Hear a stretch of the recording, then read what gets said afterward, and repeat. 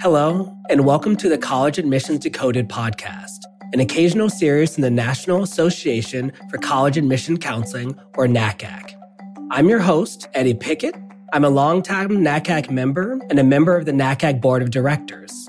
In my day job, I'm a Senior Associate Dean of Admissions and Director of Recruitment at Pomona College in Claremont, California. NACAC is an association of more than 25,000 professionals at high schools, colleges, universities, and nonprofit organizations, as well as independent counselors who support and advise students and families through the college admissions process. Our topic today is Hispanic-serving institutions, also known as HSIs. Historically, HSIs are colleges and universities with Hispanic undergraduate enrollment of at least 25%. In 1992, Congress formally recognized HSIs and created federal appropriations to support these institutions.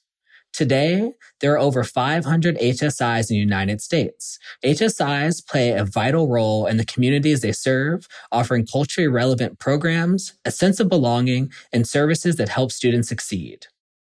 For this episode, we are joined by Belinda Sandoval Zazueta, Associate Vice President of Admissions at University of Redlands in California. Welcome, Belinda.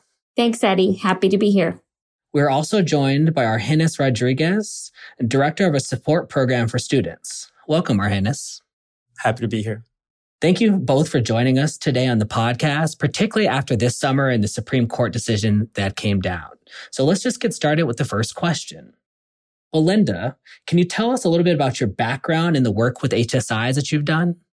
My pronouns are she, hers, and ella. I am a Mexican American. I identify as a Chicana. And so I serve on the Advisory Council, which is made up of faculty, staff, and students. And we work together as a council to write our first grant for Hispanic serving institutions, which we were proud recipients of this summer.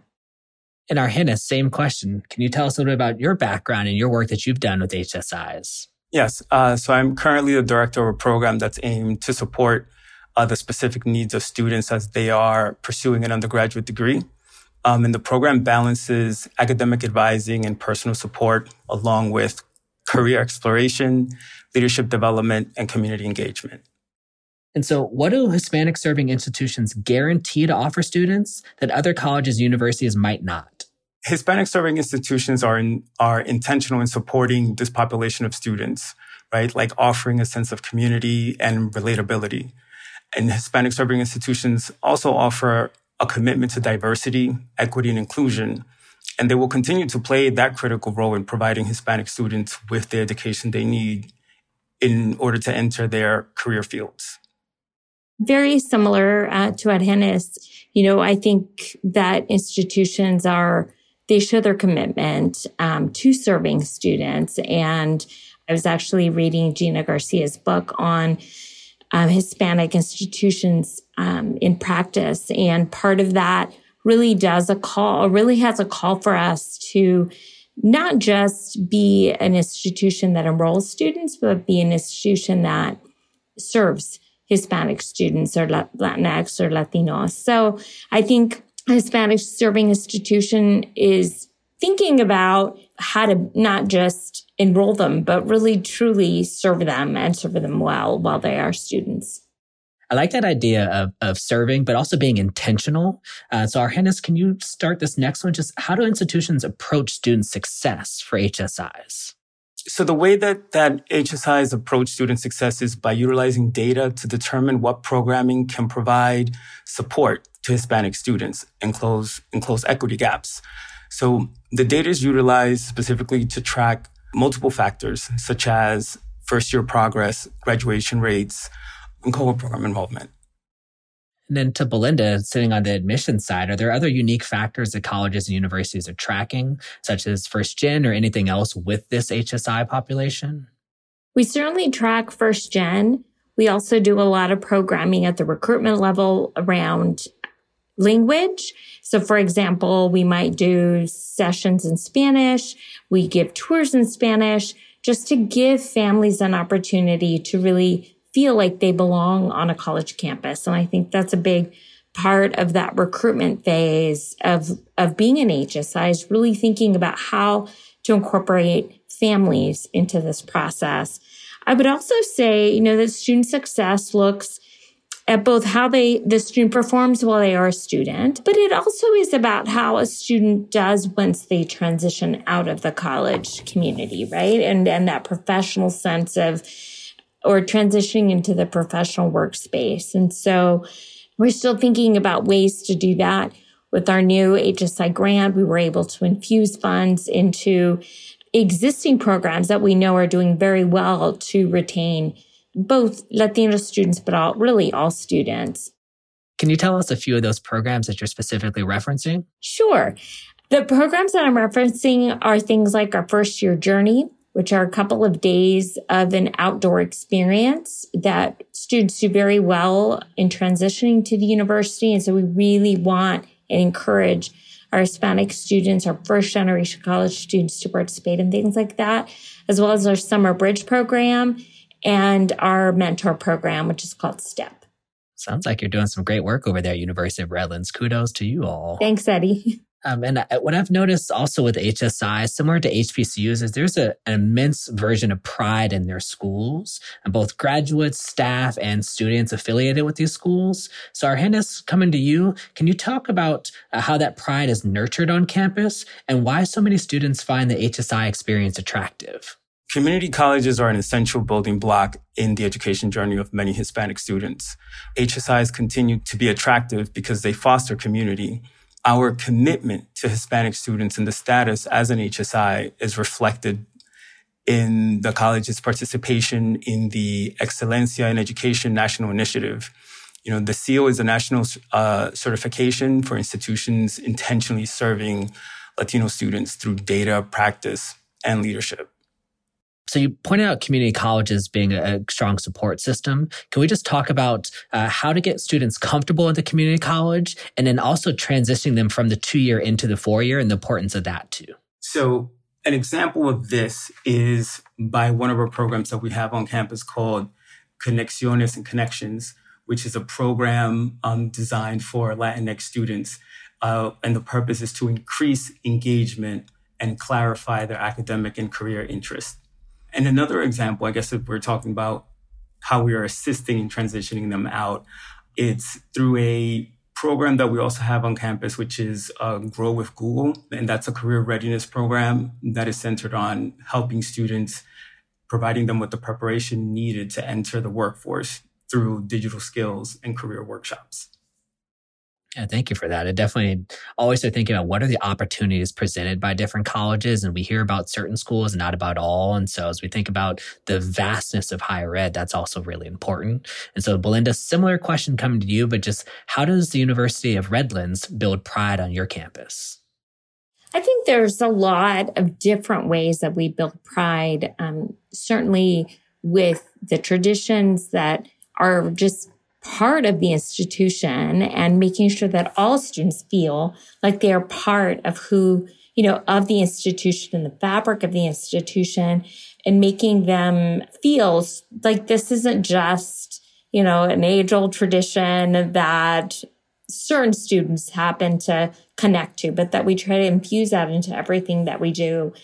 But I think, at the end of the day, it's really about validating who a student is. And I think that is a real big part of coming into the institution. I mean, a lot of what I talk about with families when I do Spanish programming, for example, is that, this is their community too. And for a lot of our students that are first gen, that are part or that identify as Latino or that are part of the Hispanic community, they've never been or have never stepped foot on a campus before.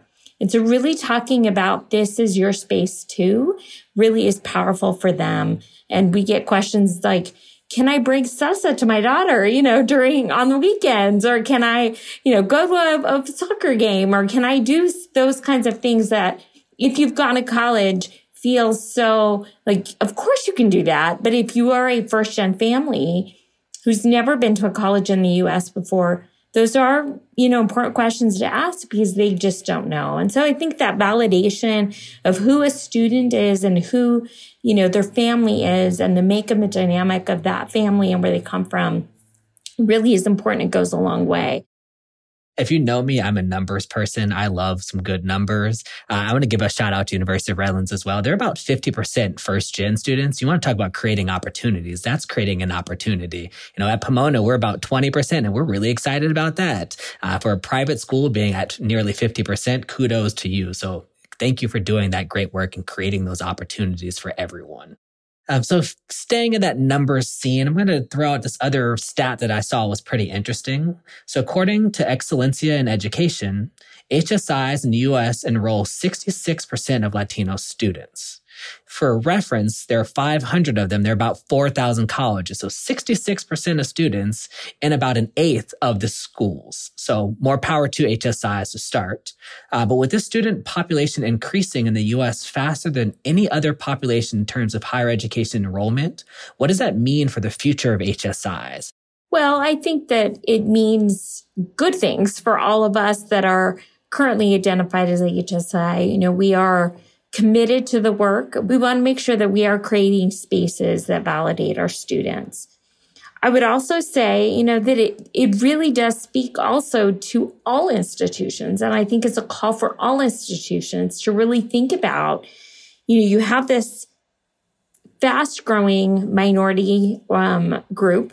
And so I think the HSIs are in a unique position and that we have been thinking about how we are serving our Hispanic and Latino students. But I do think that all institutions really need to be thinking about that, about how they are serving this fast growing group, demographic group. I mean, it's a wonderful opportunity, right? Because HSIs are now at the forefront of educating and preparing Hispanic students, for the future. And that seems like a very colorful future from the data that we're seeing as well coming down the pipeline. Students are starting to make their choices. Many prospective HSI students have a variety of options when selecting a college, including PWIs or predominantly white institution is the term that we've used historically by the Department of Education. What should students think about when considering whether to attend an HSI or a PWI? And what have you heard from students on this question? And we'll throw it to Argenis first. So students who have expressed interest on PWIs, from my perspective, they often worry about the cost of attendance. And HSI community colleges offer Hispanic students a quality, affordable education that can prepare them to continue their education at a PWI if that's what the student is wanting to go for afterwards. Belinda? What I would say is, every institution opens the door, right? And so I think whether a student selects a PWI or an HSI, I think it really is about whether a student is going to take advantage of the resources that are available. And a student that is thinking about an HSI oftentimes really has a good sense of who they are and what it is that they're looking to do and what kind of community they're going to be able to, be, let's say, successful in. A student attending a PWI, and I was one of them. I was a, student that came from the Inland Empire and in California and went straight to a PWI. And I loved my experience there. It challenged me to think about who I was and my identity in a different way and how I could, challenge the system a little bit to include me into it. But I would say that it made me that much stronger when I moved into the professional workforce. So I wouldn't say that one is better than the other. I would just say that when you're looking at institutions, the HSIs are going to provide a different environment than a PWI. And there are some very basic things, like I give examples of, you go from things like selling Mexican candy in the bookstore and playing Mexican music or Latino-inspired music out in the commons and the quad area to the pedagogy and that is being taught in the classroom to the faculty that are being hired. There's an intentionality there in a way that is not present in other places. Yeah, thank you. I always just tell students, like, know what you're getting yourself into. As you're making your choices, you don't have to have in a list of all PWIs or all HSIs. You can have a mix of them. As you get your decisions back, that's when you really have to make those choices. But understand the situation you're walking yourself into. And also, what do you want out of college? Because what you want isn't always the same as your peer or somebody who looks like you. So understand what you are wanting and why I'm here at this school. So that's what I tell students. And now the question that we've all been waiting for probably, and particularly thinking about this Supreme Court case, the SFFA case that just came out. And so considering the recent decision on race-conscious admissions in the Supreme Court, some may question the need to focus on and provide federal funding to HSIs and other institutions that serve specific populations. What would you say to those who question the value of supporting HSIs? The recent decisions are not a deterrent, right? Like HSIs understands that race does impact a student's access to higher education. This can also affect persistence, retention, graduation, and career outcomes. But that HSIs are also committed to diversity, equity, and inclusion. And I would add that we talked about this fact earlier, right? That Latinos, they're the fastest growing demographic group in the United States. And I think a big part of what we are here to talk about is how do we make sure that our institutions are serving our students well? And so really thinking about what the value is of supporting HSIs. I think the value is that we are, educating the future of the country. Yeah. I want to be very clear to the students and counselors listening to this podcast that the Supreme Court has not limited a single way or discussion topic that you can write about in your essays. You can still write about whatever you want. Because I've been asked, I'm Latino. Can I write about my application? Yes. You can write about whatever you want. What the Supreme Court has done is that it's limited our abilities to evaluate race as a status alone. And so we can evaluate the discrimination faced. We can evaluate the motivation because of and the characters you've learned because of your race, but we can't just use race alone. So that's what the Supreme Court has done. It has not actually limited your ability to speak about race in your application whatsoever. So I want to be clear about that. I'm afraid that's all the time we have today. Many thanks to Belinda and Argenis for a great conversation. And thanks to you, our friends in the audience, for joining us for this podcast. College Admissions Decoded is a podcast from NACAC, the National Association for College Admission Counseling. It is produced by LWC Studios. Kojin Toshiro produced this episode. If you would like to learn more about NACAC's guests, our organization, and the college admissions process, visit our website at nacacnet.org. That's NACACNET.org. Please leave a review and rate us on Apple Podcasts. See you next time on College Admissions Decoded.